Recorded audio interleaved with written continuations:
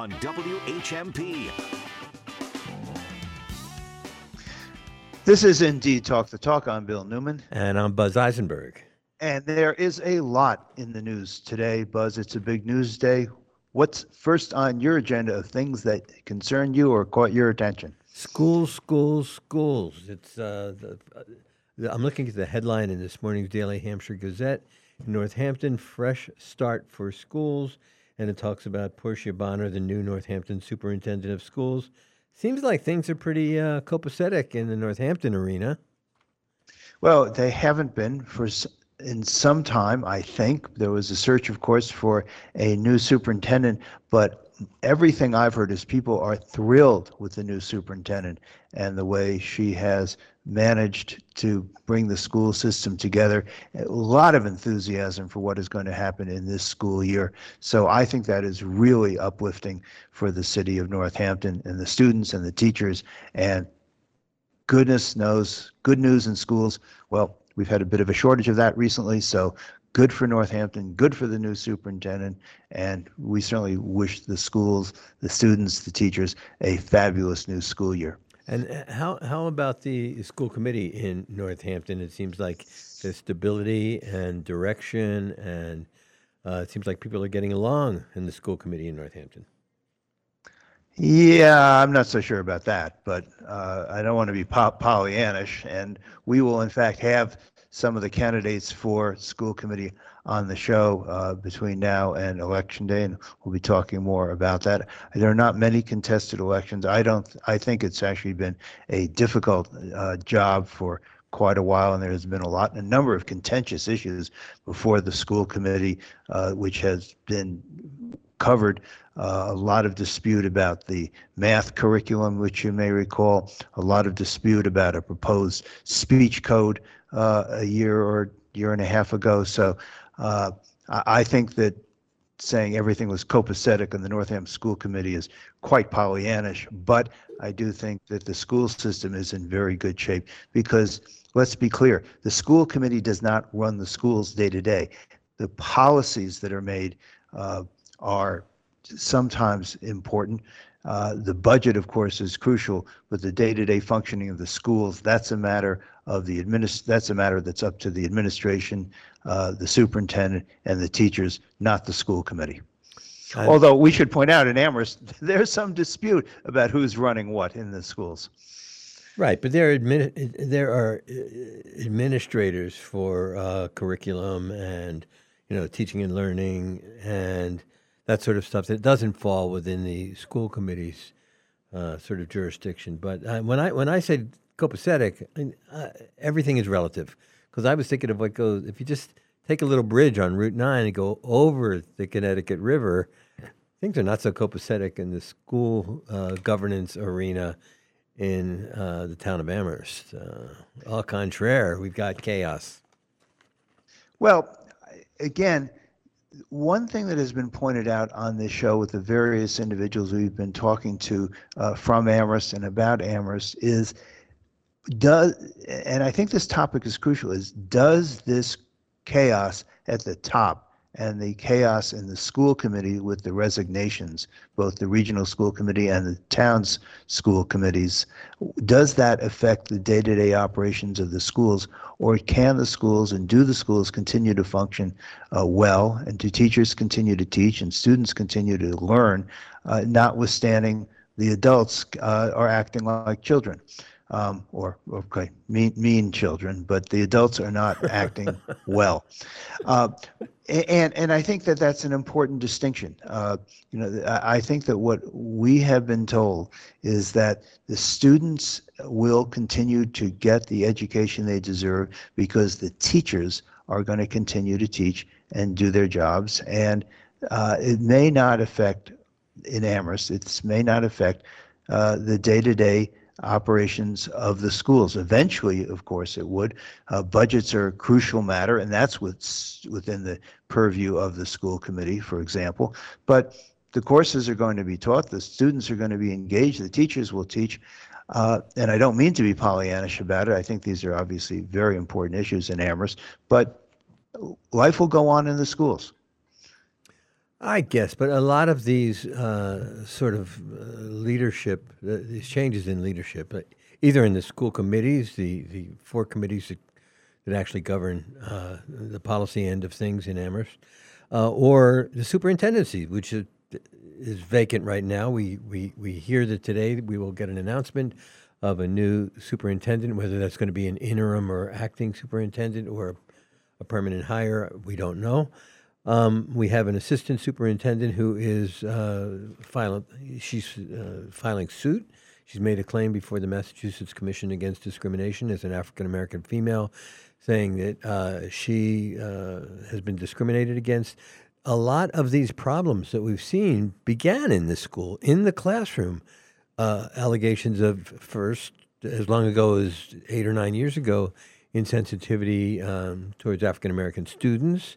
More recently, in the spring, we have the student newspaper claiming that trans kids and LGBTQ kids, that they were bullied, and that not only bullied by other students, but bullied by guidance counselors whose job it is to help them under such circumstances. There's allegations of some teachers who are insensitive. So it seems like, I don't know, from as an outsider, but we've been talking to 3 recently resigned school committee members in Amherst or Pelham School Committee, or in the regional school committee. The chairs of some of these committees have resigned, and they're saying they're not just resigning because they want to take a different take on the way things should be done. They're resigning because they feel like it has been personally destructive for them to be volunteer members of local school governance. That's, I don't know, that's serious stuff. Well, it is serious. I want to comment on a couple of things you just said, Buzz, and then I would like to have a discussion with you and Dan and get your opinion about what it's like and what it means for volunteers and volunteer elected officials to be subject to such vitriol and what that does to the fabric of the community. I think that's really important. But at first, a couple of quick comments on something you just said. I would be shocked if today there were an announcement of a permanent superintendent in Amherst. I assume this is going to be a nationwide search for a new permanent superintendent. I expect there'll be a temporary or interim superintendent, but I guess anything is possible. That said, I think that there's going to have to be real consideration and community involvement in the hiring of a new superintendent, and that's what I expect will happen in Amherst. I think that would be the usual process, and for a immediate process to happen and just put someone in as the superintendent, permanent superintendent, I don't think that's going to happen. I mean, one thing I think we understand the importance of is process, both in hiring and in other realms of governance. And I expect that there will be, and I hope there will be, an announcement of an interim, because superintendent's position, I think, will add a lot of stability to the school, and I think will add credibility to the report that will come out about the investigation into whether there has been either discrimination, insensitivity, or otherwise inappropriate counseling and treatment of LGBTQ students in Amherst. So these are important. I agree with you. I don't think that these are not paper mache positions where people can sort of fake their way through and doing a good job. They're important. But I was trying to make the point that I think teachers in Amherst are still going to teach, and they're going to do a great job, as I think the school system has a deserved reputation for excellence in its teaching. Yeah, I do agree with that. That is the reputation for many years. People in other regions have tuitioned their kids to get them to go to Amherst Regional because of its reputation. And I've been fortunate enough on a number of occasions to be asked to speak there about civil rights, civil liberties, to be a sort of mentor, although that's putting it too strongly, but to come in and model for students who have semester-long projects that they wanted to undertake that involve social justice kind of stuff. And I've been so impressed with what I've seen every time I've stepped foot in that school. And it's just partly, it makes these troubles even more glaring and more, I'll say, demoralizing. And in terms of the superintendency, Michael Morris, a superintendent who has been widely respected by many and identified with the schools, his longevity in the schools, and a good 7-year run as superintendent. On the 17th, I think, of August, he was his departure was announced formally with a severance pay that became sort of lightning rod for a few people who complained about how the number was arrived at and how large the number is. But while he was on a medical leave from mid-May until, I guess, for a couple of months, and during that time, Douglas Slaughter, he was a finance director for the schools. He served as the interim superintendent, and there were some people wondering whether or not he's going to continue as the interim superintendent. I think you're probably right that it won't be an acting, or I mean, it will be an acting or interim superintendent, and they will do a nationwide search. I think that's probably true. Go ahead. I think it's going to be hard to hire someone. I mean, Amherst has a deserved reputation for excellence in its teaching, but I think this kind of trauma and controversy, I think, makes hiring a new superintendent more difficult. It's got to be someone who's willing to step into a situation that will feel fraught, and is. So I don't think it's going to be an easy job to hire the new superintendent and have a feeling of community support and real community support for the new superintendent, with a presumption of good faith and the like for that person, whoever they are. So I do think it's a crucial hire for Amherst coming up, but I don't think it's today's problem. I think today's problem is the school system, the school year starting, and looking forward to, that's not the right phrase, but anticipating this report on and the results of the investigation into the situation that was revealed first by the student newspaper, as you point out. Yeah. Other things in today's newspapers you want to, or today's No, but I'd like media just one more word on that, because I had a personal experience. You in Northampton, I think, were fortunate. I think that his run was a good one. Bruce Willard was the superintendent of schools. The backstory was, I think, for 9 years, he was the superintendent of the schools in which my kids attended, the public schools under the Mohawk Regional School District jurisdiction. Both the elementary school and our middle and high school were governed by his superintendency. And Bruce Willard loved working at that school, but the nature of the regional school district at the time, we had 9 towns, which meant every month 9 school committees from each of the towns that Bruce had to go out in the evenings and attend these and answer to all these. And he told me that when he left, I said, "We're so sorry to see you go," because he was a beloved superintendent. When he left to come to Northampton, he said to me, "It's just I loved the district, but the politics of so many school committees made it really difficult to have a life." And I've remembered that now, maybe 20 years later, whatever it is, that it's not an easy job to be a superintendent in a public school district. Well, you point out the specific difficulties of being a superintendent in a regional school district, which has to accommodate all of the different municipalities that make up the region. So that is a level of complexity that is not present when a superintendent is superintendent for one municipality, school systems in one municipality. That said, I think that it is important for us to recognize that, and I think this is said often now, it is difficult to hire a superintendent because there are many educators, accomplished administrators who don't want the job.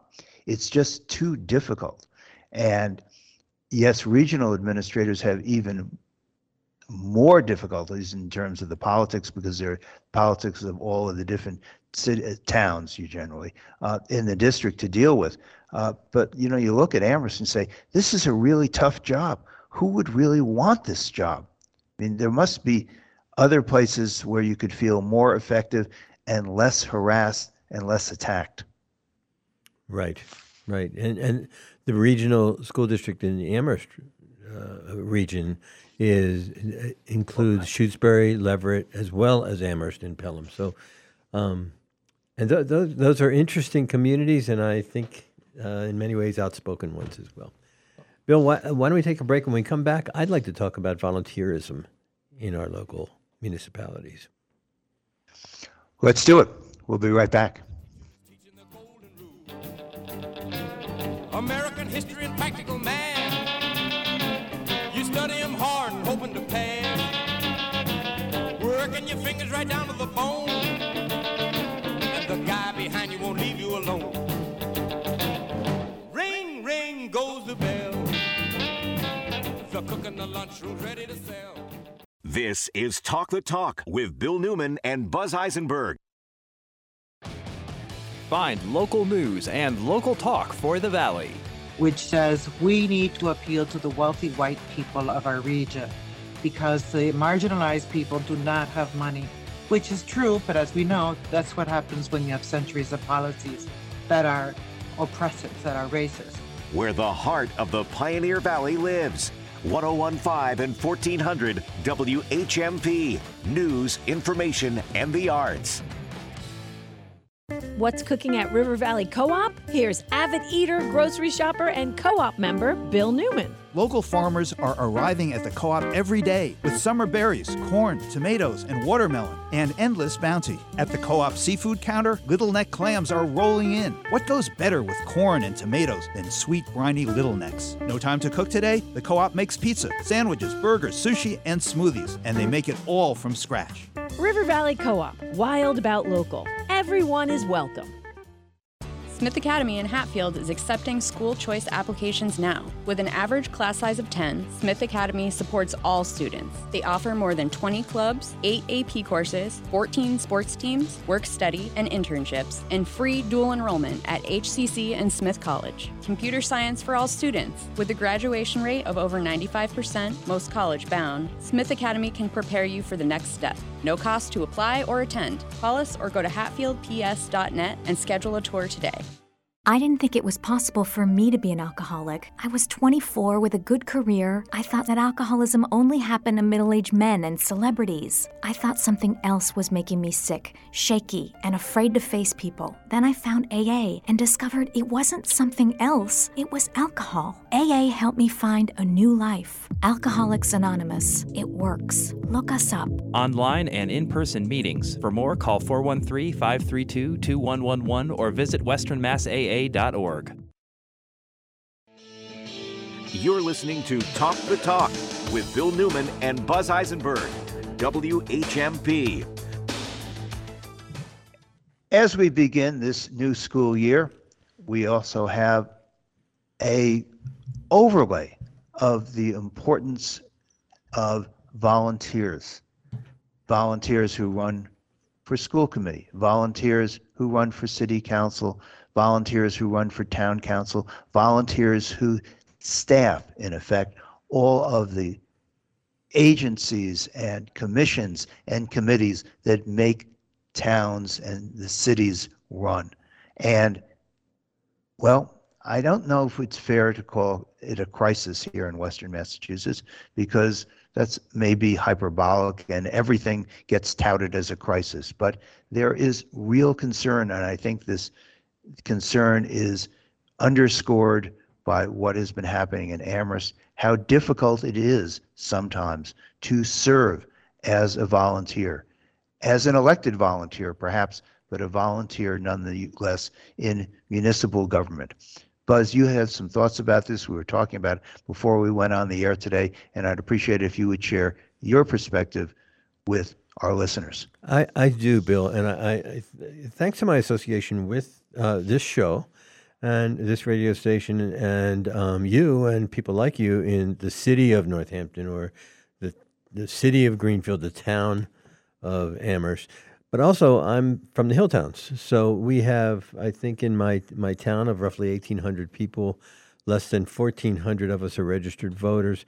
We have over 230 positions on, as you said, our local boards and agencies and councils and committees and commissions that, everything from our Human Rights Commission to our Council on Aging or our Conservation Commission. We need people to staff it. And and not to mention our volunteer fire department. And our volunteer fire department, when I first moved to Ashfield, had about 40 volunteer firefighters. We now have 16. People have aged out.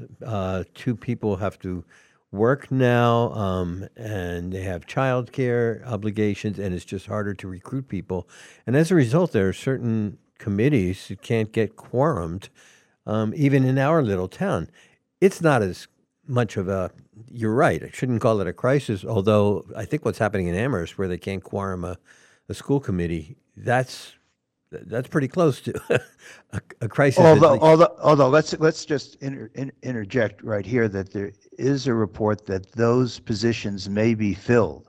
There will be an election, of course, coming up, but those positions may be filled on at least a temporary basis. And I can't say I completely understand the governance of that, but the committee apparently, the school committee apparently is going to be able to continue to function. Right. I too have read that on September 23rd, I think the town council in Amherst, the principal governance body in Amherst, will be appointing some interim people. And there's a discussion among councilors about whether or not it's unfair with only a month and a half to go or 2 months to go before an election, whether they should be creating incumbencies that would give an advantage to those who are appointed to fill temporary positions. But, generally speaking, volunteerism, our towns, even those that have paid professionals like superintendents to actually run governmental bodies, entities, or paid fire chiefs, etc., we still need volunteers, and I don't know how we are going to refill so many of the positions that are sitting empty in so many municipalities. I know Ashfield is not alone. All of our surrounding communities have a whole lot of vacancies, and I mean, it's just a problem. Well, Northampton has actually looked into this and is addressing it. Councilor Garrick Perry has been spearheading an effort to encourage people to volunteer and participate and to be engaged. And he has been working very hard to increase the diversity of those committees and commissions. And I think that if the municipality itself is devoted to making sure that it functions, that it goes along, that it functions well by having a diverse and engaged citizenry, I think that will go and does go a long way. And I think Northampton is actually creating a model for how to continue to have citizen participation, resident participation in a meaningful way so that the city, the municipality really does belong to the people who live there. I think that's such an important initiative, and kudos to Northampton for paying attention to that problem. It's I think it's terrific, and there are so many civic-minded people in this region generally, but certainly in Northampton. It also requires, I think, a payback in the sense that people need to feel that their efforts are being not necessarily recognized, but at least appreciated for what they are doing. And it is, in fact, an effort for people who may be working more than one job, who have childcare responsibilities, who may have to be caring for other members of their family, aging relatives. and the like. I mean, people are busy. So to ask them to take time and energy and effort and thought and caring and putting it into an unpaid position, we are asking a lot of people. And yet there is a real payback here in terms of saying, look what we have done. We have made our community better. Look at the schools, look at the department, look at the committee, look at the commissions, look what we have something to show for our efforts. And I think that that kind of engagement and that kind of appreciation for civic engagement is crucial. It is crucial. I can tell you that it has been so fulfilling for me to be a part of our local governance on a volunteer basis because of the people that I've worked with. And because you feel like the community, you take ownership in the place that you live when you volunteer in that way. But it's also what's so demoralizing. We just recently this week we've had on the show Peter Demling, recently resigned as the chair of the Union 26 and Amherst School Committee. And we've had Ben Harrington, who recently resigned as the chair of the Amherst Pelham Regional School District and the Amherst School Committee. And what was so demoralizing for me is for them to say they were doing it for personal reasons. Not only was it no longer rewarding, but they felt they were being punished for their volunteer service. That's just over the top bad policy, I think. Well, I think it raises a really important question, which we're going to continue to discuss among ourselves and with guests on the show, which is how do you reconcile the importance of civility in our civic discourse with freedom of speech and the right to express oneself intensely and passionately about the issues that come before the town. There is a way to have a discussion about issues that really engender emotional responses that does not drive people away from the positions that they hold. There is a way to do that without infringing on freedom of speech, freedom of association, the right to be heard, and the right to speak. There's a way to do it. Doesn't seem that Amherst has quite gotten it right recently. You're absolutely right. And that's why I know how lucky I am to be living where I do with the people that, but more importantly, Bill, I am surrounded by good people here in the studio. I've got a couple of reverends sitting here with me.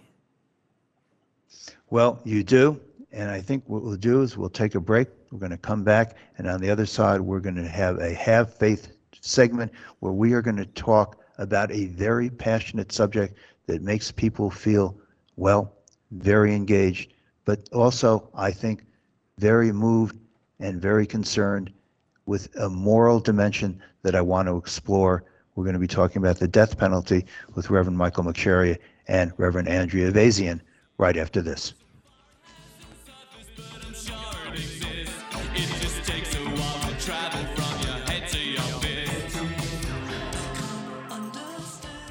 More Talk the Talk with Bill Newman and Buzz Eisenberg coming up right here on WHMP. For WHMP News, I'm Jess Tyler. East Hampton is set to receive over $1 million to repair infrastructure. The grant is part of the Healy-Driscoll administration's Community Development Block Grants. The money will be aimed at improving the quality of life for residents of the New City neighborhood, one of the oldest and densest residential sections of the city. It will upgrade outdated and inefficient public infrastructure. Former Amherst School Committee member Peter Demling is the latest to resign amid an ongoing Title IX investigation. There have been multiple times where parades of cars have gone past my home, where my family, my personal life, trying to pressure decisions are disagreed with. And this is a tactic that has been used in Amherst in the past. Demling says the transition has been hard. Yeah, I'll be fully open and honest with you. I've done a lot of soul searching about that. And I'm, it's been a transition process trying to decouple from this engagement that's dominated all of my free time for the last 6.5 years. The school committee is currently looking to fill the empty seats. Anyone interested in filling these positions needs to submit a statement of interest by September 20th. The Greenfield Redevelopment Authority has received no response to its request for proposals for the First National Bank building on Bank Row. They are now looking into other options for the future of the building, including the process of giving the building to the city. The building has been unopened since 1976, but has had some renovations completed, including a new roof, removal of hazardous waste, and replacing the windows and doors when it was owned by the Franklin County Community Development Corporation. Your forecast for today, it's going to be mostly sunny. We'll see a high of 75. Clear and cool tonight, down to 48. Tomorrow, mostly sunny. We'll see a high of 76. For WHMP News, I'm Jess Tyler. Mom, tell us about Tom Lake. A woman and her 3 daughters gather at the family's northern Michigan orchard where, while picking cherries, the daughters beg their mom to tell stories of the famous actor she long ago shared a stage and a romance with. Mom dishes, and the daughters soon find themselves examining their own lives, reconsidering the world and everything they thought they knew. Tom Lake, new from powerhouse author Ann Patchett. Pick up Tom Lake at Northampton's independent bookstore, Broadside Bookshop. Hi, this is Jessica from Fitness Together. I meet clients every day who tell me that as the number on their scale grew higher, their self-esteem dropped lower, and going to a traditional gym absolutely terrified them. Here at Fitness Together, we'll work with you one-on-one, either virtually or in one of our private suites in Amherst or Northampton. We'll help you set and reach your fitness goals, and most importantly, smile every time you look in the mirror. Fitness Together in Amherst and Northampton. Your self-worth is worth Fitness Together. Sunday mornings on WHMP means polka. Celebrate the Valley's proud Polish heritage with Polka Carousel. Every Sunday morning from 8 till noon, TZ brings his award-winning Polka Carousel to the airwaves of the Valley, playing the polka classics and the latest polka hits. There are polka hits? Brought to you by Saluzniak Funeral Home, Northampton's funeral home for over 110 years and 4 generations of unparalleled, thoughtful memorial care. It's Polka Carousel, WHMP. Comedy as a Weapon presents Comedy Cause 5, a comedy night fundraiser Saturday, September 9th at the Academy of Music in Northampton. Join comedians like Kim DeShields, Timothy Lovett, Janet McNamara, and HBO's Kevin Lee. Comedy Cause 5, the back-to-school edition at the Academy of Music in Northampton. Doors open at 7:30. Tickets cost $25. All the proceeds will support the Care Center. Visit comedyweapon.com for more information. Sponsored by Sage Housing, Inc.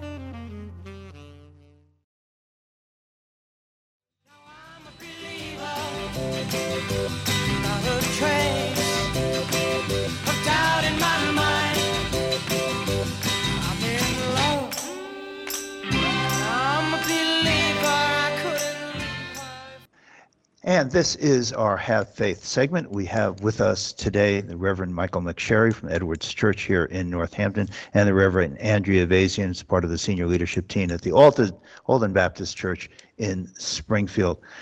Reverend McSherry, I'd like to begin with you, because the last time you were with us on the show, you began to tell us the story of your uncle and what happened to your family. And it is a dramatic, intense, and difficult story, and I really appreciate you sharing it with us. It is going to lead us into a discussion of the death penalty. Reverend McSherry, tell us the story, if you would, please. Sure, Bill. In 1994, my uncle, Clinton McSherry, who lived in an apartment building next door to my parents' home, which was the home he grew up in, was brutally beaten to death by a fellow who he had just paid, or was in the process of paying, for shoveling the front walk. And it was a horrible, horrible crime, and obviously devastating to our family. But after the perpetrator was caught and arrested, he rapidly confessed not only to killing my uncle, but several days earlier had beaten to death another elderly man under similar circumstances, and the police were already looking for him.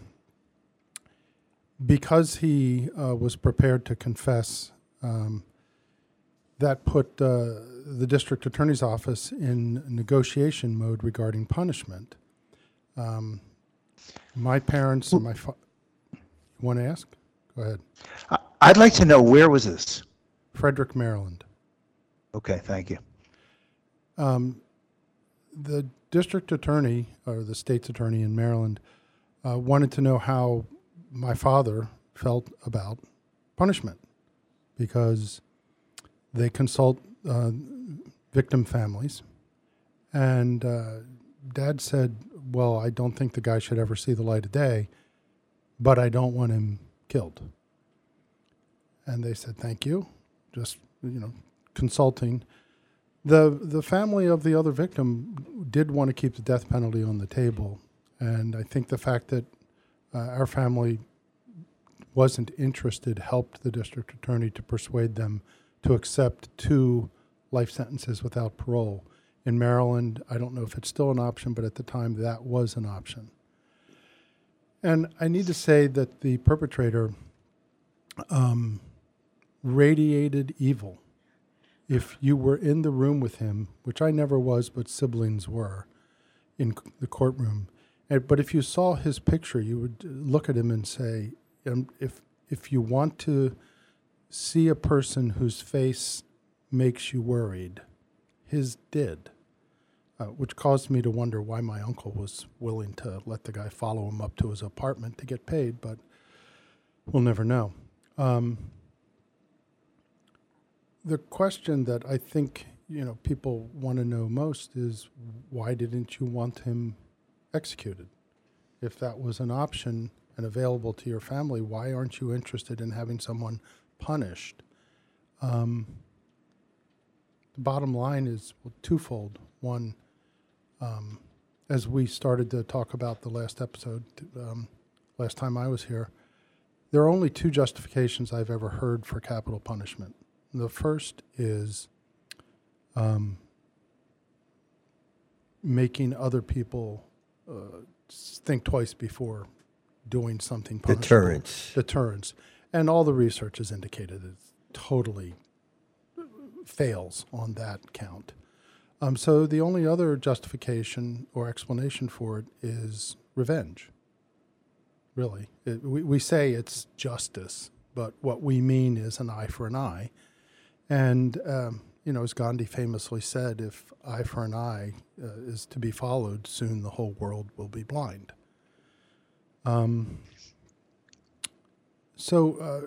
Dad was standing next to me in an office where we were taking care of some matters related to my uncle's estate. And someone who worked in that office just said to him, "Hey, Jim, I saw what happened to your brother. I think it's horrible. Do you know the guy who did it lived in an apartment across the street?" And he starts to point. And Dad goes, "Well, I guess he had to looked at him and said, I don't. And I'm sorry you feel that way, because what will that accomplish?" And I think that's really the point, is the taking of lives has to stop someplace. And I believe that, you can't get someone back, right? You can't revive them. And civilization has to stand for something. And I think it's to find a way to regulate our impulses. So, But Reverend McSherry, I want to understand this.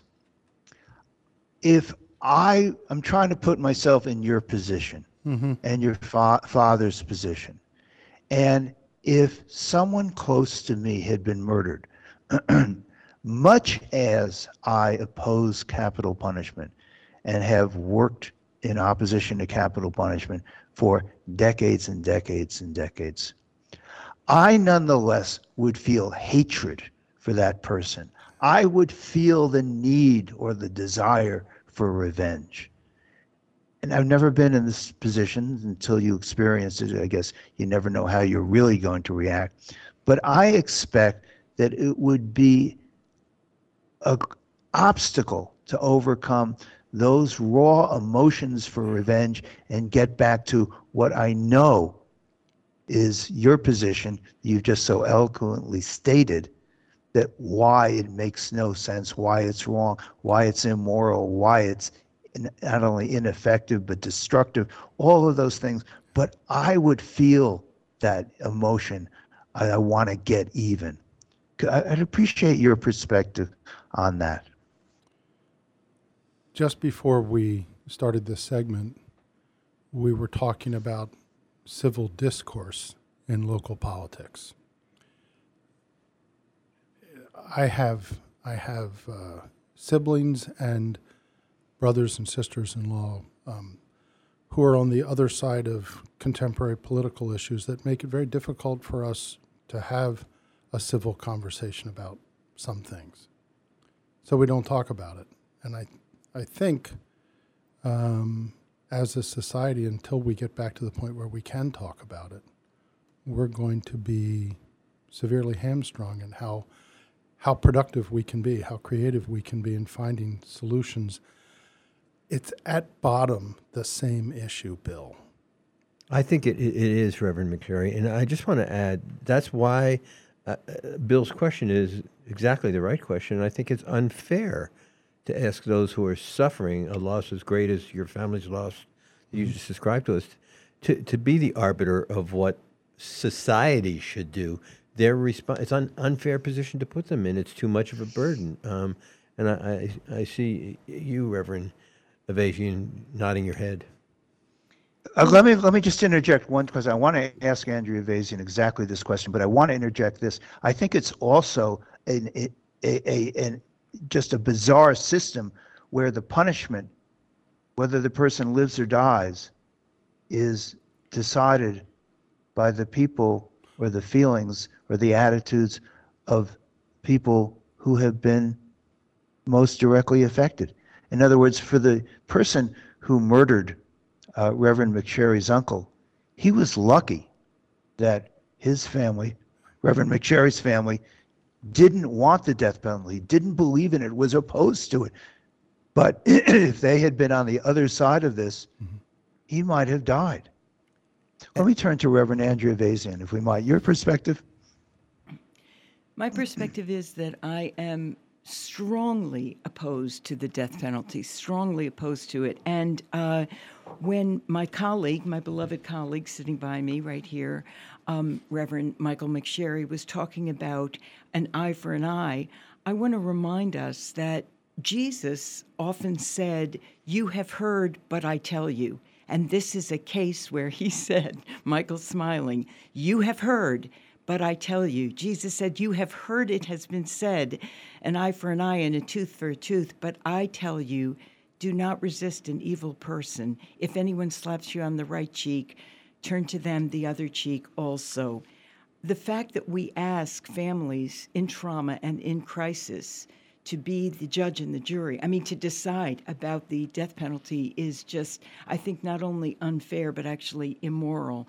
I was thinking about our conversation today and doing some reading, and I read that Mario Cuomo, I find this so interesting, the Mario Cuomo, carried in his wallet a small little card that said, "If I should be killed, murdered, I do not want the perpetrator to be executed by the death penalty."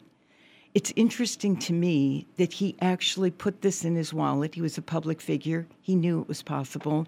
Violence is rampant in our nation, and actually wanted that stated for his loved ones. So I think the death penalty is, of course, we know, applied unfairly, depending on your race, the skill of your attorney, and the geography of where it's done, and asking families to decide in a state of emotional crisis and trauma is totally unfair. And just to quickly add, sorry, this is Dan, Mario Cuomo was longtime governor of state of New York, right? Thank you. Yeah. Thank you. Bill, for those who aren't lawyers, you and I have heard hundreds of times, we've heard jury instructions from a judge on the bench instructing jurors over how to deliberate and make the decision that they have to make on the facts of the case, in a death penalty case, on the death penalty, and the judge instructs them that they have to be devoid of emotion, that it should be based on reason. And to ask that of someone who's just suffered a loss of the kind that Reverend McSherry just described, how is that possible? I'd also like to raise the question. The death penalty has significantly decreased in its popularity in the United States over the last 20 years. There is a fraction of the number of people being sentenced to death that there were 25 years ago. There is a fraction of the number of people who are being executed. And I'm wondering if that says something about the morality of the country and some movement somehow, despite all that's going on in our politics, towards some sort of movement to come closer to our better selves, our better angels. We're going to take a quick break and we'll be right back with Reverend Michael McSherry and Reverend Andrea Ayvazian to discuss that. Stay with us. And I've got 25 minutes to go, and the whole town's waiting just to hear me yell. I got 24 minutes to go. Well, they gave me some beans for my last meal with 23 minutes to go. You're listening to Talk the Talk with Bill Newman and Buzz Eisenberg. You're a nonprofit doing good work in the community. You want to let people know? That's easy. Talk to Hannah. Tell her you want to have a PSA on WHMP. If you're a community nonprofit, WHMP helps you communicate. Have an event? Need donations? Volunteers? Talk to Hannah. She'll help you craft a message and we'll run it at no cost. Hi, it's Hannah. Email me at hward@whmp.com or call me at 586-7400. WHMP news, information, and the arts, and messages from community nonprofits. Your 1-0 UMass Minutemen head to Auburn this Saturday for a showdown against the Tigers out of the SEC. Join me, Jay Burnham, along with Patriots Hall of Famer Pete Brock for all the action starting with the Milton Cap pregame show at 3 o'clock right here on your new home for UMass football. It's WHMP. I grew up in West County, but I didn't know there were places like Nelquit until I realized that my mom needed some help. My dad was always controlling and kind of jealous. But after I left for college, it was just the two of them, and it seemed like it was just getting worse.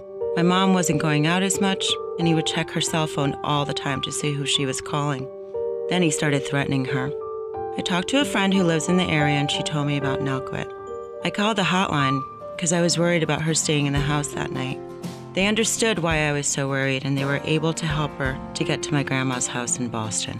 Nelquit, New England Learning Center for Women in Transition, offering 24-hour crisis line support, walk-in appointments, counseling, safe plan, legal services, and supportive supervised children's visitation. If you or someone you know needs Nelquit, please reach out to them. They'll be there. 479 Main Street, Greenfield, nelquit.org, NELCWIT.org.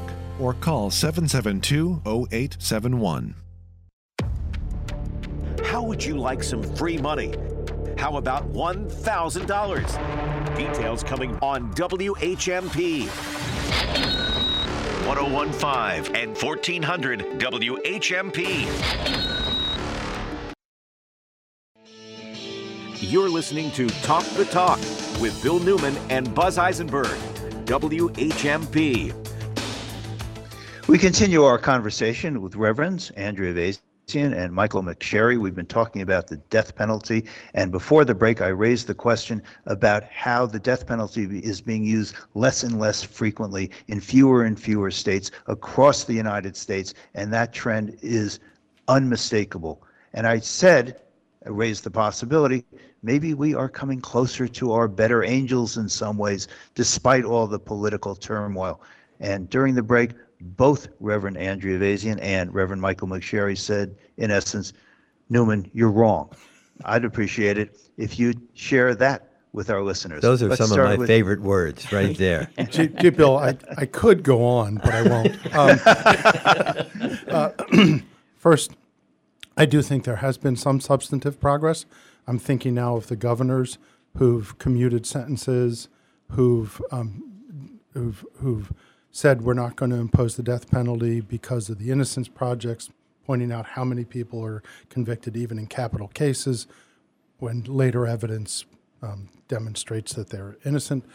But I also think it's the result, the lessening of the number of death penalties, prosecutors getting tired of having to do countless motions, countless post-conviction attempts to postpone the imposition of the penalty. I just think they're getting tired of spending tons of money on death penalty cases, so they're bringing fewer of them. That's not to say there hasn't been persuasion taking place also, but I don't think it's all that. And I would say, Bill, that I would love to believe, I would love to believe that as a nation we are moving more towards the better angels of our characters and our morality. But I don't think we are. If I look at the rhetoric and social media and now the gearing up for the election, we are so divided. What I think is Americans are beginning to feel that the death penalty is barbaric. I read an article that said that American people have less appetite for how it is so ceremonial, that it's almost a sacrament, and that there is less appetite for this, the killing someone to prove that killing is wrong, that people have less appetite for it, and that permanent imprisonment is now considered serious enough. Permanent imprisonment. So are we moving towards our better angels? How I would love to believe that, Bill and Buzz. But I think that they're seeing the death penalty for what it is, which is cruel and unusual punishment based on race and barbaric. Well, I think it's really important to pause there for a minute. I'd like to note that the public opinion polls on the death penalty have in fact moved significantly. And it is not a majority opinion. It's close. But the country is very divided on whether there should be a death penalty. But it's not a majority position in favor of killing people anymore. And I think that's important. Public opinion may have changed for a lot of reasons, including that there hasn't been a dramatic murder case that's riveted the country recently. But I think that there has been a change, and I think there are reasons for it other than moving towards our better angels, but there has been a change. So your thoughts on that, Michael McSherry or Bud? I think that's where I started, Bill. It is where you started, and I do want to point out this year, I believe that there's only been 4 executions only. I'm sorry, that's 4 lost souls, but there have been 4 executions in the United States this year. That is compared to years where there were machines of executions. It's definite progress. Unfortunately, we're here in Massachusetts where we don't have a death penalty bill. Well, it is for that. Go ahead. Last word, Bill. No, last word is we're going to continue this conversation because the death penalty is wrong. It's barbaric. It's racist. It's imposed on those who don't have competent representation and or don't have money. And it is a system. If you want to kill one person, you got to have a whole system that's going to kill a lot of people you don't want to kill. It's a blight on all of us. Well, thank you. And thank you all for joining us on Talk to Talk. Keep talking about the death penalty and talking about social justice. This is Talk the Talk with Bill Newman and Buzz Eisenberg on WHMP. Do you know what's happening this Friday at 9 a.m.? Is this week's Shop Friday Wildwood Barbecue? Correct. They go on sale this Friday at 9 a.m. Ribs, brisket, and pulled pork smoked low and slow. 16 rotating craft beer taps. Inspired creative specials from a scratch kitchen. Wildwood Barbecue on Route 9 in Hadley is the real deal. Get ready to save 30% beginning Friday at 9 a.m. The Shop 30 store at WHMP.com. Need a ride to the doctor? Tech support? Pictures hung?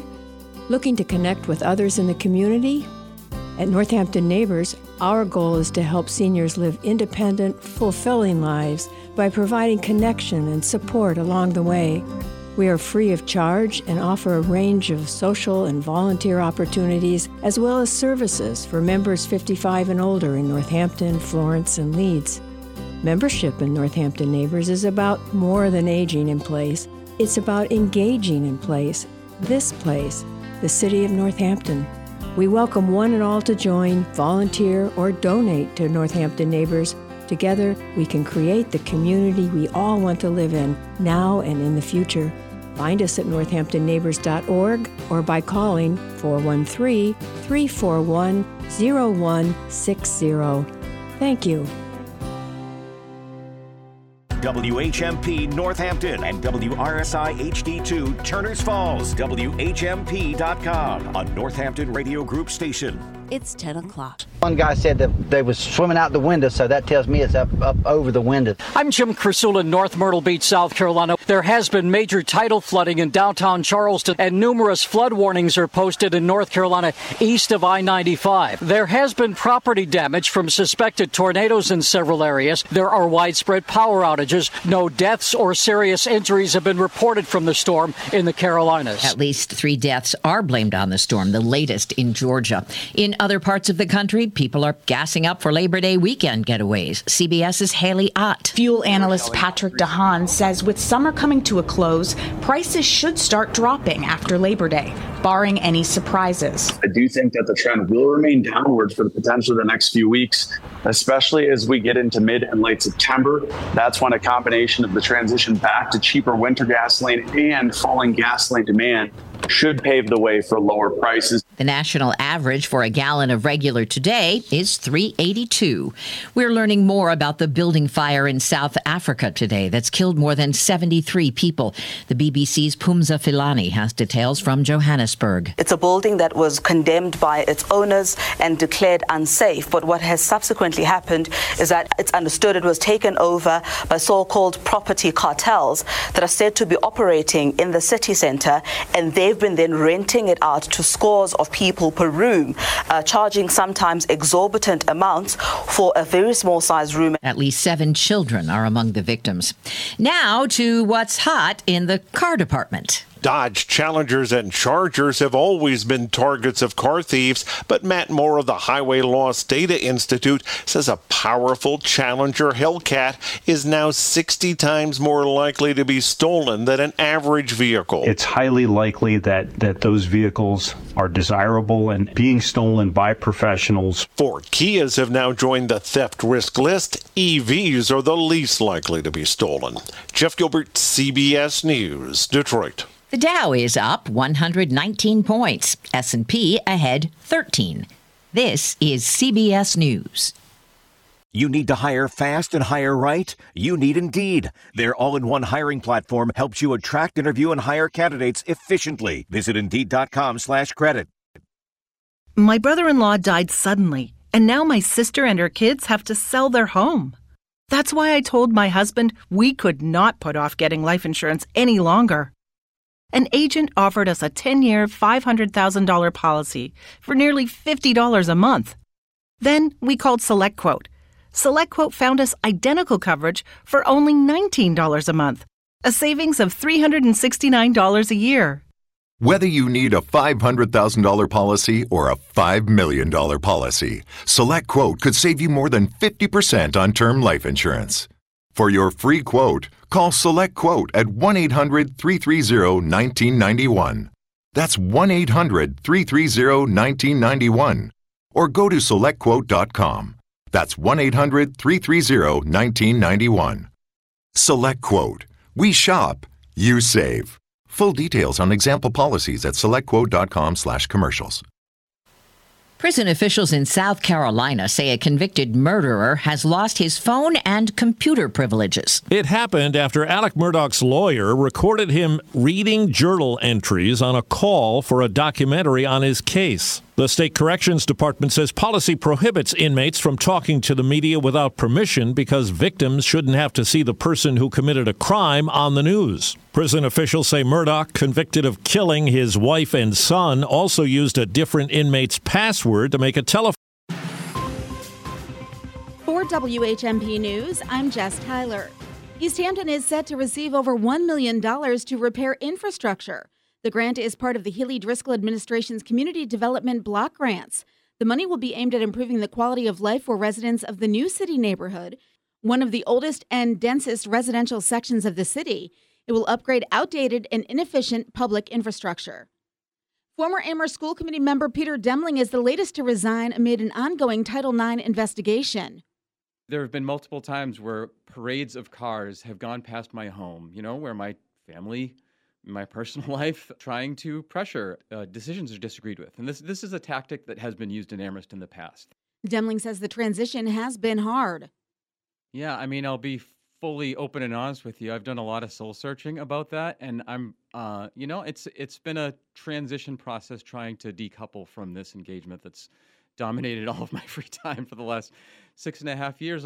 The school committee is currently looking to fill the empty seats. Anyone interested in filling these positions needs to submit a statement of interest by September 20th. The Greenfield Redevelopment Authority has received no response to its request for proposals for the First National Bank building on Bank Row. They are now looking into other options for the future of the building, including the process of giving the building to the city. The building has been unopened since 1976, but has had some renovations completed, including a new roof, removal of hazardous waste, and replacing the windows and doors when it was owned by the Franklin County Community Development Corporation.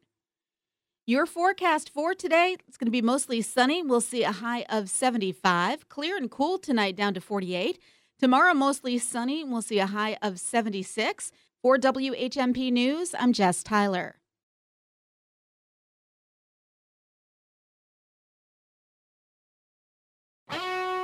This is Talk the Talk with Bill Newman and Buzz Eisenberg on WHMP. And welcome to Talk the Talk. I am Buzz Eisenberg. And Bill Newman, technology has failed us because Bill Newman is on. Are you joining us? I'm here. Thank you. I'm Bill Newman. Okay, a little delay with Bill Newman, but he is joining us virtually, but he's with us. Boy, we have been focused on Amherst because Amherst has been, frankly, a little chaotic recently. We have, without laboring through the entire history, folks are aware that in the student newspaper, The Graphic, there was an allegation that some students who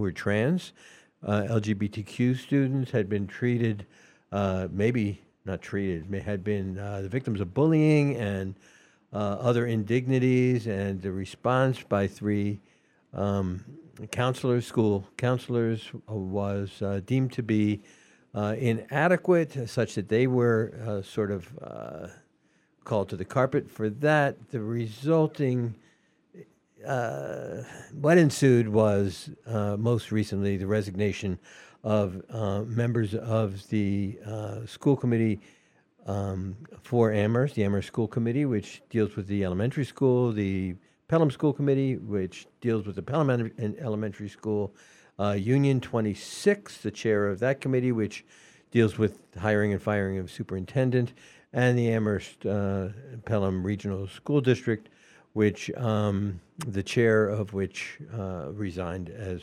well. We could keep going on and on. The superintendent took a medical leave in May, and came back in July, announced his resignation, and after discussions with the school committee, resulted in a severance, which itself became part of a controversy. His assistant, Superintendent Doreen Cunningham, she was put on temporary leave. She has filed a discrimination claim with the Massachusetts Commission Against Discrimination after a presentment letter that says that she intends to sue the school committee. Today, we were hoping that an interim or acting superintendent is going to be announced so that the schools, starting a new academic year, will have some leadership in the superintendent's office. There's just so much to talk about, and it's impossible to talk about it all, but what's really important and what we want to focus on is somebody who was committed to the schools. Allison McDonald was a school committee member who chaired the Amherst School Committee, and she resigned. She was one of the 4 school committee members who have recently resigned, and we're really fortunate to have Allison in studio with us. Hello, Allison. Hello. Thank you so much for joining us. It's really difficult to... How was my summary, by the way? Pretty good. Anything you want to add to it that you think listeners should know before we talk about your resignation? I think you did a good job of sort of talking about a complex and lengthy situation and crisis in our district, and I think you did a nice job of that. I think the only thing that I would add is, and I'm not alone, I'm no longer a member of the school committee, so I do not speak for the school committee, but I know from my experience that there's not a single member on any of these committees that has not been distraught, upset, and very concerned about the experiences of the students that we've been hearing about from families and from community members. That contributes, obviously, to to the situation and the difficulty in managing through that. So I'm speaking only for myself, and I know that I'm not alone. It's really important to know that you're not alone, to hear that. And there was one, well, I'll supplement what I said by one other little fact, which is the Amherst School Committee, because of the resignations, they lack a quorum. There are 3 new members might be appointed by the town council on September 26th, and that too has been in controversy about whether the town council should be appointing. That's something we might deal with in another day, because what I really want you to explain, Allison McDonald, is first of all, why you ran for school committee, and then after you explain what your tenure was like, why you resigned from the school committee. So let's start with, why did you run for the school committee? I mean, tell us about your tenure there. Sure. I will confess that it wasn't an idea that I dreamt up to, it wasn't a dream that I had to serve on school committee. I think that my story is probably not all that unique, that we get asked and invited to run by other sort of active community members, and that is partly my story. I had been motivated and engaged in schools because when the first building project failed, that was sort of a wake-up call for me. I was somebody who trusted in the workings of our town government and decision makers, that the best decisions would be made and things would happen, and was shocked when that failed, and shocked when the uprising and sort of community engagement that followed that first failed vote with the town meeting I'm referencing, that even in spite of that didn't happen. And so that motivated me to... What town meeting are we talking about? What vote are we talking about? The Amherst town meeting in, I'm going to get the year wrong, it was like 2016, 2017. There was a vote for a debt exclusion to pay for that building project. It passed by 51% of the vote in Amherst. Town meeting then had to approve the actual debt. This is under the old governance model, the representative correct. Town meeting. Yep. Thank you. That's okay. Good background. And the town meeting, their only decision was not to vote on the project, but to vote on and approve the debt, and that failed. The public uprising and protests and complaints, and so there was a vote to override town meeting. And while that passed, while the vote was overwhelmingly in favor of that, did not meet the 2/3 threshold that was required by that town charter to override a vote at town meeting. So this went to a plebiscite, to a referendum. Correct. And at the Correct. referendum earlier this year, it passed overwhelmingly. It did. The original one, though, is what motivated me to get involved, because I cared and thought that building was very important, and I ran for town meeting, and that was sort of what I guess made me sort of a target for a candidacy in school committee. Okay, so we now have, earlier this year, we have the people of Amherst, actually the voters of Amherst, actually approved of a brand new building. It was going to get lots of state support in terms of building these buildings. It was going to be state-of-the-art, green, wonderful learning environments for our kids. And then what happens that leads you to resign? Yes. And you asked also about my tenure, and I think that was, from the day, the month that I set foot on school committee, we were working on that project, bringing the community together to get to that positive vote, in fact. I think throughout, I just want to also be clear, I'm not a victim. I don't see myself as a victim. I know that people are describing us as sort of claiming victimhood. That is not at all how I feel. I experienced, I chose to run for school committee. I chose to step into the public limelight and sort of be in that space, in very public space. And I'm well aware that putting your opinions out there invites criticism. I welcome that. It's uncomfortable, and that's okay. That's how we make good decisions, is by sort of having that discourse and having that debate. In the process, though, through multiple contentious and controversial discussions, debates, deliberations, decisions, whether it was COVID, which I ended up chairing both the region and the Amherst School Committee throughout all of that. The high school athletic fields project and track renovation, the various leadership turnover at the middle school or at the Fort River Elementary School, pushback, complaints about the hiring process, the extended and protracted union negotiations with our teachers' union over the past 18 months, and then finally this. It's this most recent crisis. I don't know a better word for it at the middle school. Bill, it sounds like Allison McDonald has her hands full. Well, it does. Allison, I'd really like you to get to the nub of this. You ran because you were asked by people to run. You were involved with town politics. Great. You became a member of the school committee. You were elected. I got it. You've resigned now. You resigned because, and you've put out a public statement as to why, and you talk about bullying. You talk about the intense criticism that you received. So bad that you resigned. So tell us what it was. What made you resign? It's really the cumulative buildup of all of that. It's enduring that and sort of going through the sleepless nights, the fear of walking around the neighborhood and worrying that you're going to be spit on.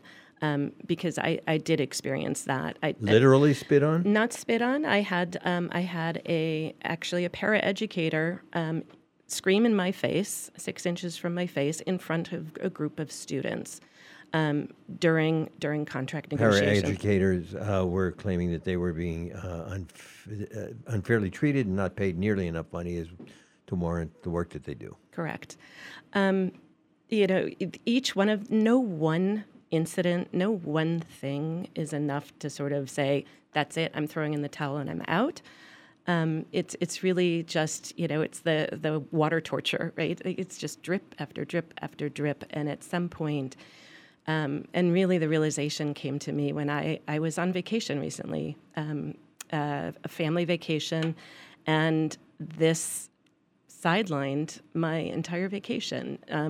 Between meetings, phone calls, thinking about it, writing about it, and just not being able to let go and truly unplug. And I'm getting all agitated even remembering that, right? So it just wears you down. And when you get to that point that you can no longer separate the two and sort of live a fulfilled life, I'm not bringing my best self to the school committee work, I'm not bringing my best self to the community work, and I'm not bringing my best self to myself and my family and the things that matter to me personally. So that really, it's not one thing, it's not one letter that I got, it's not one person's words, it's really just the buildup of that over time and the realization of the impact that was having on me. Bill, I just want to point out, Bill, to you, this sounds a lot like what we heard from Ben Harrington, who resigned, and from Peter Demling, who resigned. It sounds like the personal toll that this environment took on the people who were volunteering on behalf of their community was great. What do you think, Bill? I'd be interested to know from this former school committee member, Allison, has there been a diminution in civility in Amherst? It's always been a town that's prided itself on its ability to debate and to deal with contentious issues. But has something changed? I've lived in Amherst for 20 years, and I know that's a short term and by many definitions. A newcomer. I'm still a newcomer. It feels like it has shifted. I don't think it's new. I just think it's more. What we experience is, and I wrote about this in my statement, we're not debating the issues. We all agree something needs to happen, and something, things weren't working if for this individual child to have experienced the harm that they've experienced. Nobody disputes that. We're not even arguing about how do we rectify that. We're arguing about, does so-and-so care? Does so-and-so have the value students? Does so-and-so have better morals or better, more progressive cred than the next person? And it just distracts us from having the real conversations that we all really, I think, deep down want to be having, is how do we fix this? How do we get ourselves out of this? How do we heal? And how do we protect? And instead, what we experienced over the 18 months of contract negotiations was direct questioning of the values of the school committee members. And again, it's not personal. I'm not claiming to be a victim, but when you see, yes, it's a tactic that people can use, and nobody's questioning, and just like Trump is allowed to lie, unions are allowed to use whatever tactic they feel is going to be most powerful. What's disheartening is the unquestioning acceptance of that as, that's the way we should be bargaining. That's the way we should be engaging our community. That's the way we should be activating our public, is smears and questioning about whether school committee values educators or values the people that support the children in our district. That's without question. Everybody values them. We wouldn't be doing this and sacrificing our time for that. And yet the debate becomes about who cares more, and not what is a living wage, what is a fair wage for teachers, how should we structure this, how should we fund it, where should the funding come? And frankly, what I experienced also was that the community doesn't show up for those conversations. They show up for the conversations about, does Jane, school committee member, care, or are they corrupt, and not where are you going to find the money, how are we going to get the money to pay for what we want to see in our schools. I think that's a really good place to take a break, and during the break, ponder is the manner in which we discuss something when it gets in the way of that which we're trying to determine needs to be done. What's wrong with this picture? We're going to be right back. Come on down. Come on down with me, baby. Let's leave this town. And I don't want this. This is Talk the Talk with Bill Newman and Buzz Eisenberg. Find local news and local talk for the Valley.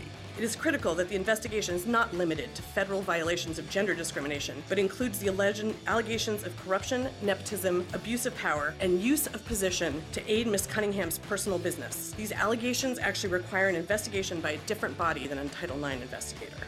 Where the heart of the Pioneer Valley lives.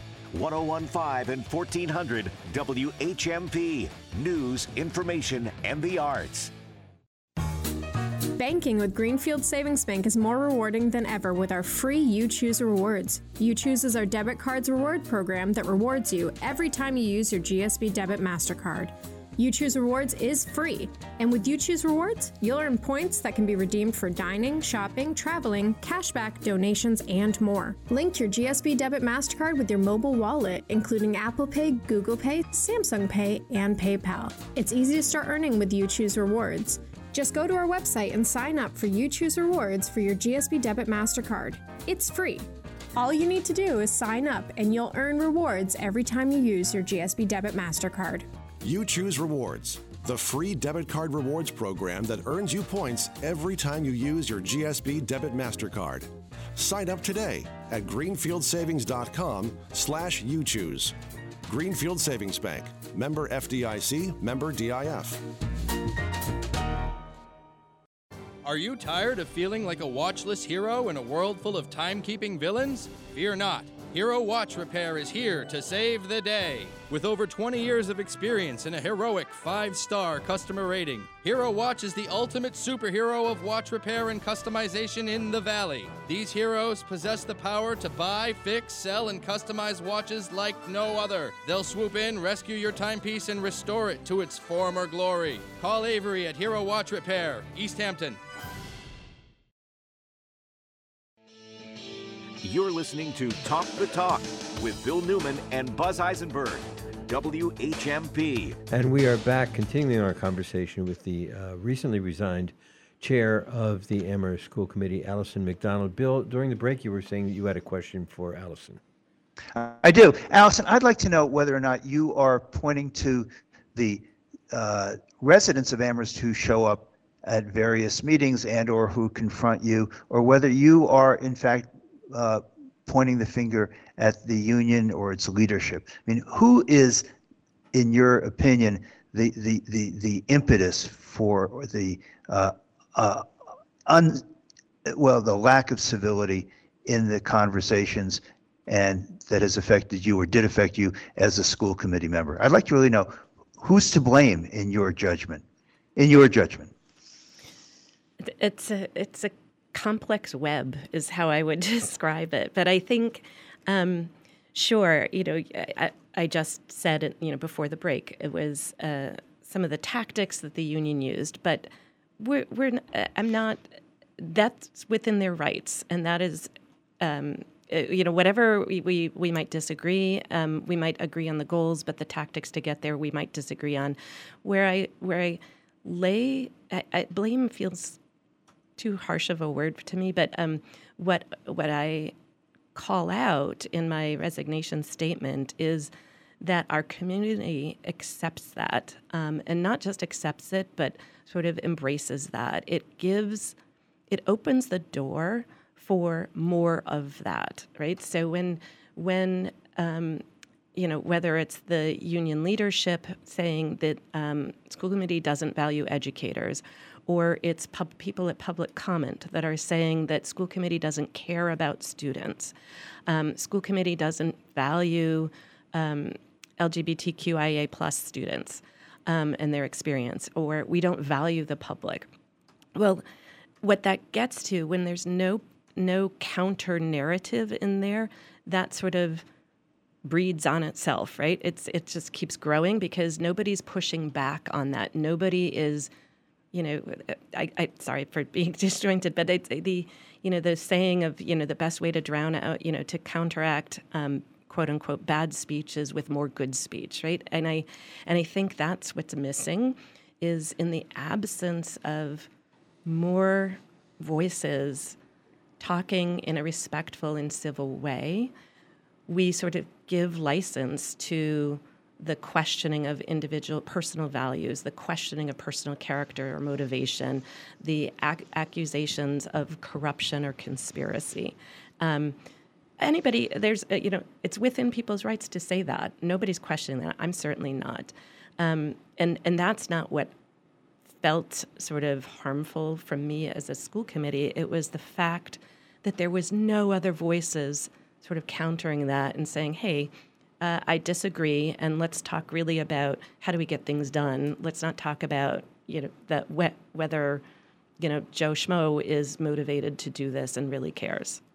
I have an observation, Buzz.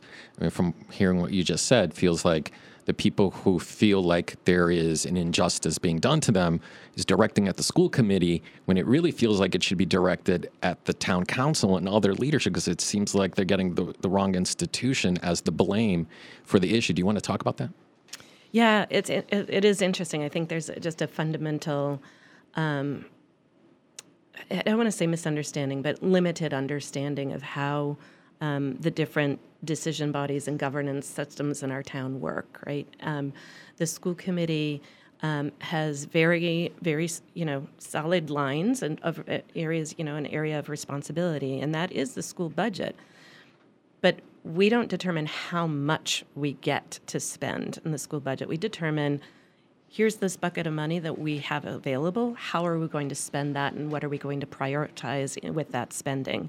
The town council, and then also the state and the federal government is what decides and determines how much money we have to work with as a school committee. So yes, you're absolutely right. The town council determines that to a certain extent. And I didn't serve on town council, but to a certain extent, they also have severe restrictions in terms of what they can do. By state law, we can only raise property taxes at a maximum of 2.5%.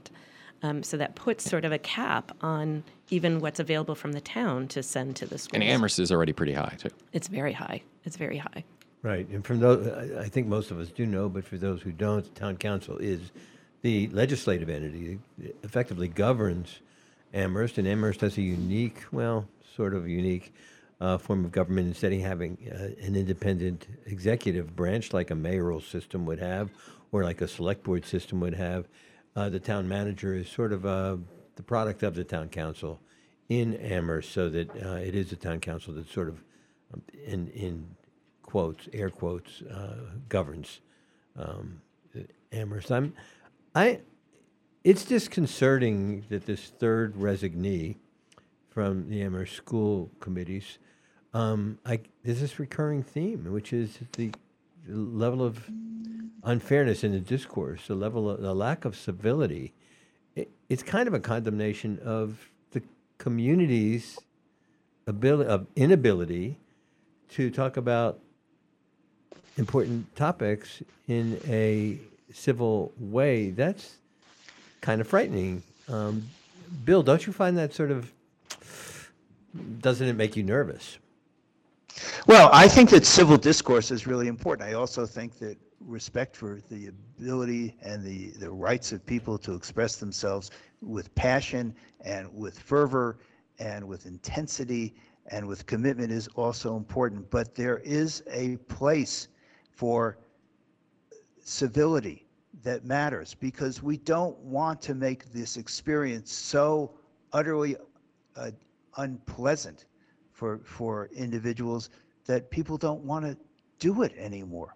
And that's what I'm afraid of with Amherst, which is who's going to want to run for a position where you get an enormous amount of criticism that seems to be personal, ad hominem attacks, not about what you believe, but about who you are.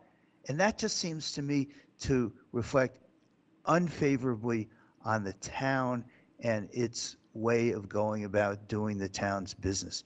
I want to see this fervor. I want to see people in passion. I want to see the union fighting for its members. I want to see better pay for teachers and the other educators in the school. I want to see all that. I want them to fight. I want to hear all that. But I don't want to hear that, oh, you're a bad person because you think the number that I'm proposing is wrong.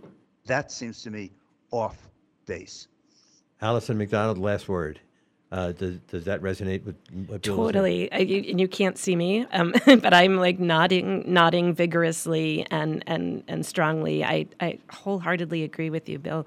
I think, and I think really this is a moment and an opportunity for us to really open the door and sort of create that a broader space for more of that kind of discourse in Amherst. And I'm hopeful that through our resignations and through our candid statements about what it experienced, I'm already, both privately and publicly, we're seeing conversation about how do we create a public square that is vibrant and is dynamic in the way that you just described, Bill, that isn't sort of, people are still going to tear people down. That's going to happen, but that doesn't become the dominant narrative in our town, that we're really vigorously debating the issues and how are we going to get to where we want to be. And that's what I hope for our town. Well, Allison McDonald, I want to thank you for your service in the past. I suspect we haven't heard the last of Allison McDonald. And our attention has been riveted on Amherst for obvious reasons. It's such an important part of this region. Today, Amherst is welcoming in there's UMass students. There's a new freshman class, the most number of applications in UMass's history, and I think something like 6,300 freshmen have been admitted, and they're moving in today. There's all kinds of discussion that we could have about the university, but we're focused on Amherst schools, the elementary schools, the middle school, and the high school. We're going to continue looking at that. And Allison, thank you so much for joining us today. Thank you for having me. We're going to go a little bit more global, and we're going to look at healing across the divides. We're going to be looking at, peace building with Dr. Norbert Goldfield right after this.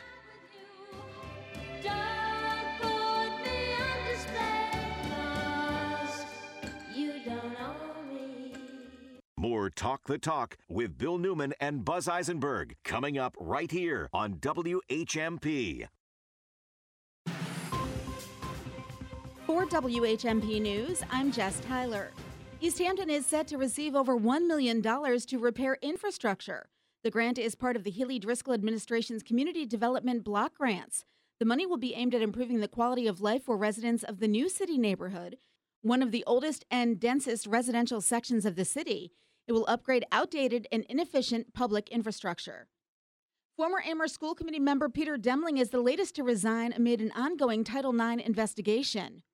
There have been multiple times where parades of cars have gone past my home, where my family, my personal life, trying to pressure decisions are disagreed with. And this is a tactic that has been used in Amherst in the past.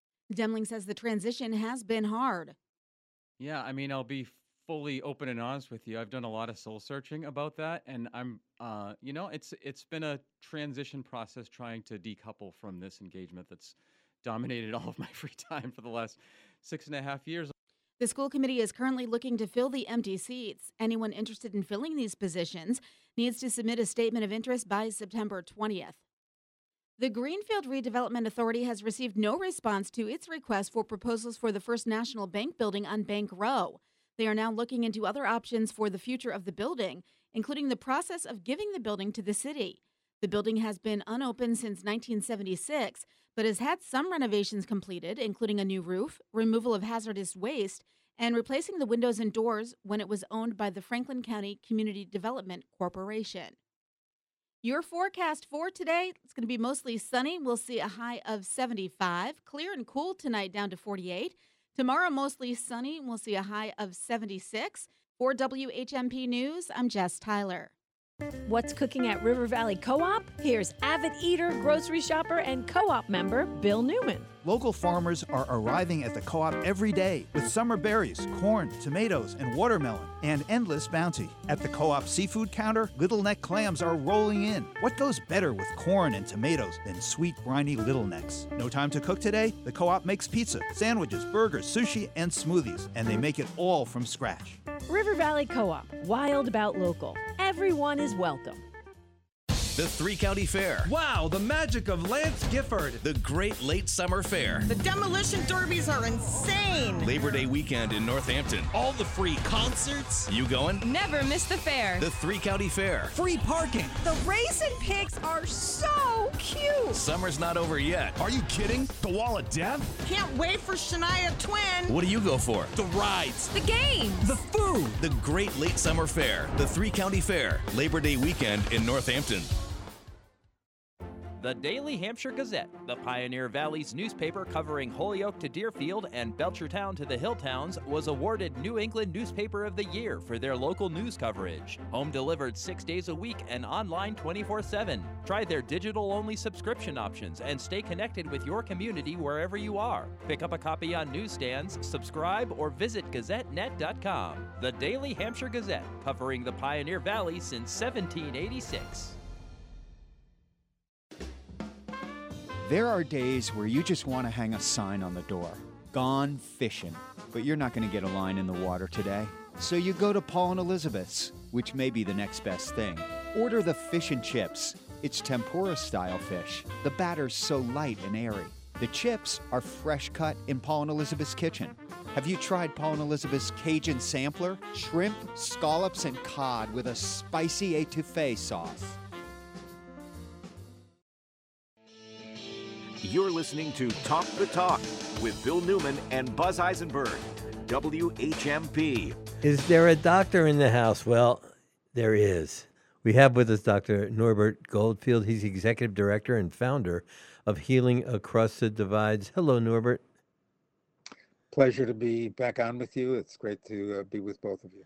Yeah, so we've been focused on local politics in Amherst, but you're going to bring us to something that's a little bit further away than across the Cabot Coolidge Bridge. You're gonna bring us to the Middle East. So, for those who don't know, tell us a little bit about Healing Across the Divides and tell us what's going on right now. So, unfortunately, there continue to be ongoing tragedies on both sides of the Israeli-Palestinian conflict. An Israeli was killed yesterday in a ramming attack. Today, a Palestinian was killed. So these are, unacceptable killings on both sides. And the question is what to do about it. I live here in Northampton, and I was lucky to start an organization, Healing Across the Divides, because I live here and I'm going to be here for the rest of my life in Northampton. Started in 2004, and the mission of the organization is to measurably improve the health of marginalized Israelis and all Palestinians through community-based efforts. And we've been in existence for 19 years. We've funded about 50 groups. We had a call yesterday we just had a call for proposals for 4 or 5 new groups. We had a meeting yesterday to help them put together the best final proposal that is due on September 15th. So that's what we do, and I think that's a concrete and measured response to what's going on. So, Norbert, could you spend just one more minute, please, on what Healing Across the Divides is, how it functions? I know it's headquartered here because you're the founder. It's headquartered in Northampton, but who else is involved? Are these doctors? Are these other helping professionals? What is the organization? Thanks, Bill. Healing Across the Divides is a 501c3. We have Arab Americans, Jewish Americans, and in fact, some evangelical Christians on the board. People who are interested in the conflict. They're throughout the United States, from Los Angeles to Washington, D.C. And by working with communities, in fact, most of the people who are involved are, in fact, maybe health professionals, but broadly defined. We believe that by measurably improving the health through working with community groups, these community groups can be strengthened in these grants that we give them. The leaders are absolutely amazing. And our long-term hope is that some of these leaders of some of these community groups who we met with, for example, yesterday, who are candidates for grants that we'll be finding out at the end of September, could be tomorrow's political leaders. Because as we know in much of the world today, including the United States, the political leaders in Israel and Palestine are, shall we say, are lacking. I can't help but notice that when you talk about the mission of improving health, it says marginalized Israelis and all Palestinians. Why is it couched in those terms? I appreciate your asking that question. It's done intentionally because the reality is that Israel is a first world country. The Palestinian territories, Palestine is not really even a country, is an area that's under military occupation.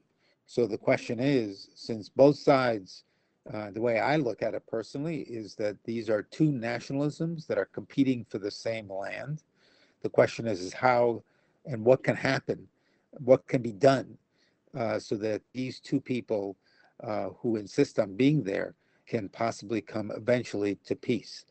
And so what we do is we start, since I'm not one of those 10 or 15 people, and there probably are 10 or 15 people who could make a difference from the top down. I believe working from the bottom up, then communities can make a difference. You believe in all of us listening to this program believe in the community of Northampton, broadly defined the Pioneer Valley. The question is what can we do from a perspective of Northampton? So that's what marginalized Israelis and all Palestinians is referring to. Executive Director Norbert Goldfield, you, Healing Across the Divides, conducts webinars, and there's one that's coming up. Can you tell us about the webinar that's coming up and what it's about? So we do a study tour, an annual study tour, in March of 2000 every year. The next one will be March 2024. The idea is that seeing is believing. So you see the fact that Palestinians and Israelis are in fact some ways trying to work together. We see the grantees, we see the beautiful sights, you eat the beautiful food. It's done in concert. The study tour is done in combination with Mejdi Tours, which was founded by a Palestinian who now lives in the United States, but whose brother was killed in the Second Intifada. I just want to spell that for folks. Mejdi, Mejdi. Thank you. In the Second Intifada, which was the Palestinian uprising in 2000, Aziz Abu Sara, who founded Mejdi Tours, his brother was killed in the Second Intifada. He had a great deal of difficulties himself. He was arrested by Israeli military. He decided to go down a different path. And so he decided to work on the path of tourism as a form of peace. So they're the tour operator. We work with them. We've had tours every year since 2016. And the webinar on September 10th at 10:30 in the morning will be highlighting two of our grantees, and we'll highlight the kinds of things that you'll be seeing if you're able to come on the study tour in March 2024. And the webinar, it's going to take place on September 10th at 10:30 in the morning. Is that right? Correct. Eastern time. Right. So what will people experience if they enroll in and participate in that webinar? So you'll see, in addition to myself, you'll see two of our grantees. We're featuring two grantees. One is a joint Jewish or Arab or Palestinian initiative that we're funding and working with. In fact, I met with them this morning. That is on prenatal and postnatal classes. And we met in the study tour this year. We met with some of the mothers, the Arab and the Jewish mothers who are working together in prenatal and postnatal classes. And as the chair of the board said at that meeting of this organization that's called Medical Wadi, about 25 miles northeast of Tel Aviv, she said, let's not forget that all babies, both Palestinian, Arab, and American, Palestinian, Arab, American, and Jewish, they all come out of the same place. And when they emerge, they all speak the same language. And that's the whole idea of this joint prenatal and postnatal class together, because in fact, unfortunately, in Israel right now, in most hospitals, Jews and Arabs or Palestinian women who give birth are giving birth in separate wards. How can people find out more about this webinar? I think the best way to do it is just to email me. I have a very simple email address. It's Norbert, N-O-R-B-E-R-T, at healingdivides.org, Healing Divides, or look up Mejdi Tours, M-A-J-D-I. They'll have, for sure, information about the webinar. If not up today, it'll be up certainly within the next 24 to 48 hours. Sounds like a good place to go online. We are talking with Norbert Goldfield. We're going to continue our conversation about healing across the divides and about the webinar and about the tour right after this. People hear us through our voice. The world knows there's no choice.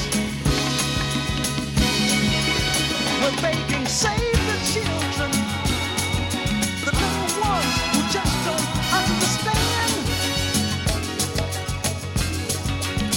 Give them a chance. You're listening to Talk the Talk with Bill Newman and Buzz Eisenberg. Tag you're it. Tom Hartman, weekdays at noon. Tom Hartman Program, your home for the resistance, commentary, conversation, and common cause. Join me, Tom Hartman, every weekday from noon to 3 right here on WHMP. 1015 and 1400 WHMP.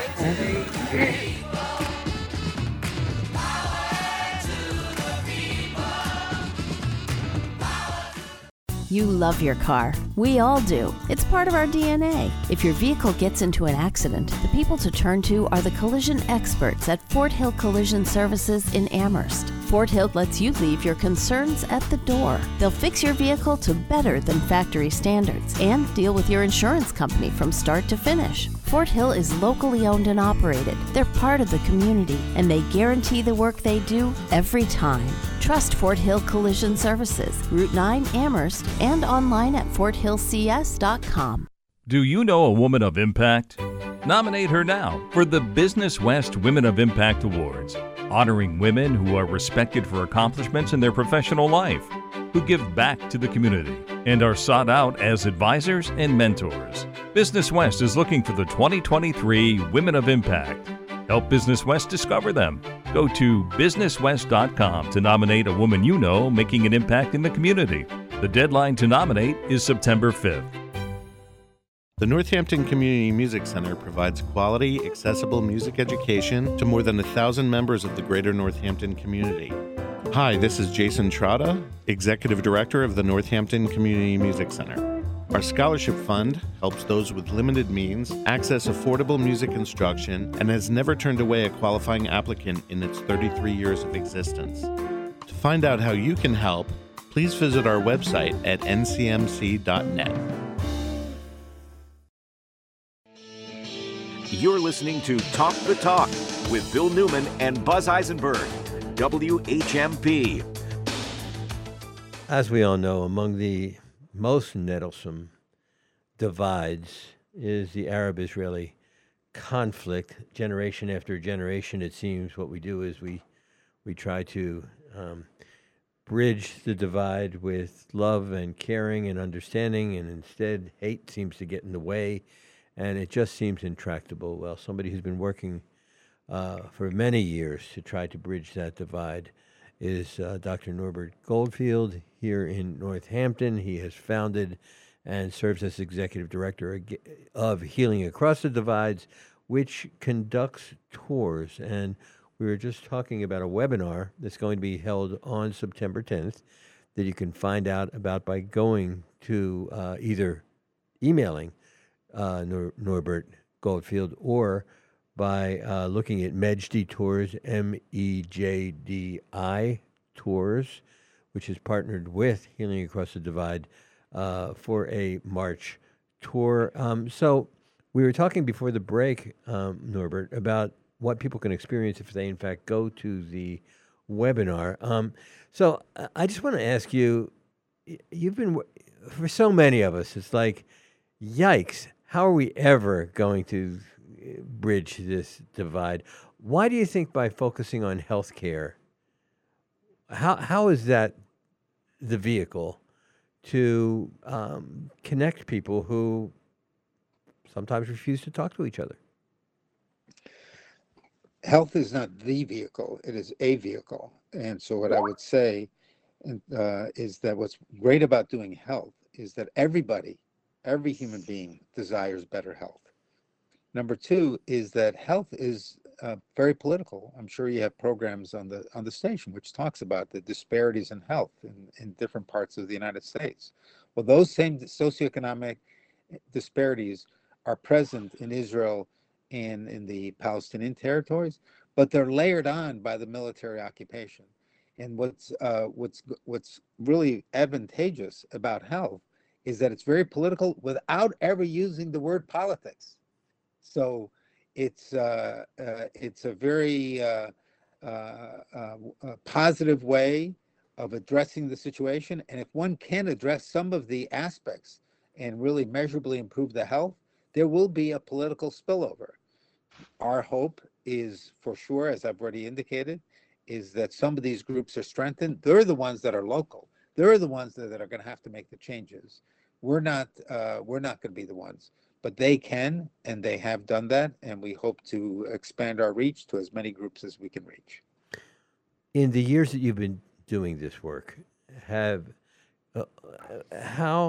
have you seen the arc moving? That is, do you find anything promising in the how things are trending in terms of the divide, or are you more demoralized than ever in terms of how things are trending across the divide? I should clarify, whether I'm working in the United States or in Springfield when I see patients tomorrow, I'm never demoralized. That said, that's just how I'm constructed by nature. That said, there's no question that the Israeli-Palestinian conflict, if anything, has worsened over the last 20 years. However, it's people who are going to make the difference. It's these groups that are going to make the difference. So It's not written in stone that that's how the future will be. We just have to continue to try different ways. We are always open for critique. We should be open to the idea that, in fact, the only way change is going to happen is from community on up. No other way. In a couple of minutes we have left, and we're going to talk about the webinar, how people can get plugged into it. But if people go on this tour in March, at the end of the tour, what's going to be their takeaway? Their takeaway is going to be, and that's what's so amazing, and that's why, you know, I myself love the study tour, because you get inspired by these people, because these young leaders, most of the vast majority of whom are women, is that they haven't given up. They realize that the situation, the arc, as you highlighted, is getting more challenging. But not only have they not given up, they realize that it's their mission to improve the health, not just of individuals, but the families and communities that surround them. Bill, you've been involved with Across the Divide before, and you Healing Across the Divides, and you know Norbert well. What's been your impression over the years? Well, I actually like to, instead of answering that question, I'd like to ask Norbert one more. Norbert, I'd love to know from you, as a doctor, as a political activist, as a social justice worker, where's the light at the end of the tunnel in Israel today, given what's happening with the Supreme Court, given the expansion of the settlements? Tell me where you see the light. The light is, very simply, when we were on the study tour, many of us went. It's not formally part of the study tour, but we'll just see what the situation is next year. The light is seeing people coming out in the tens of thousands and the hundreds of thousands in demonstrations against what's going on within Israel. The light is seeing the fact that there's well over 100 organizations similar to Healing Across the Divides that are members of an organization called Alliance for Middle East Peace. So despite the challenges, there are people like myself in the United States, but there has to be people and organizations within the area that are pushing it. That's the light at the end of the tunnel. Well, in the roughly a minute that we have left, I just want to point out, people can find out more about this webinar, which will teach you more about the study tour in March. That webinar is going to be held on September 10th. It's going to be at 10:30. You could write to Norbert at healingdivides, plural.org.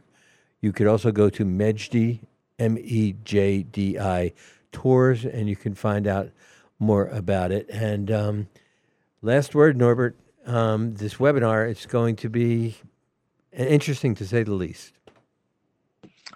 Yeah, at the end of the day, what you'll see is people, organizations on the ground who are making a difference day to day. The prenatal and postnatal Jewish Arab class is going to already be spread throughout throughout Israel. That's what I seen a glorious day.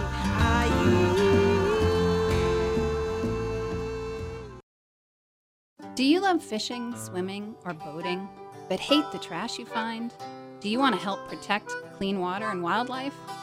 Whether you live near the Deerfield River, Millers, Westfield, Chicopee, or Connecticut, your local river needs you.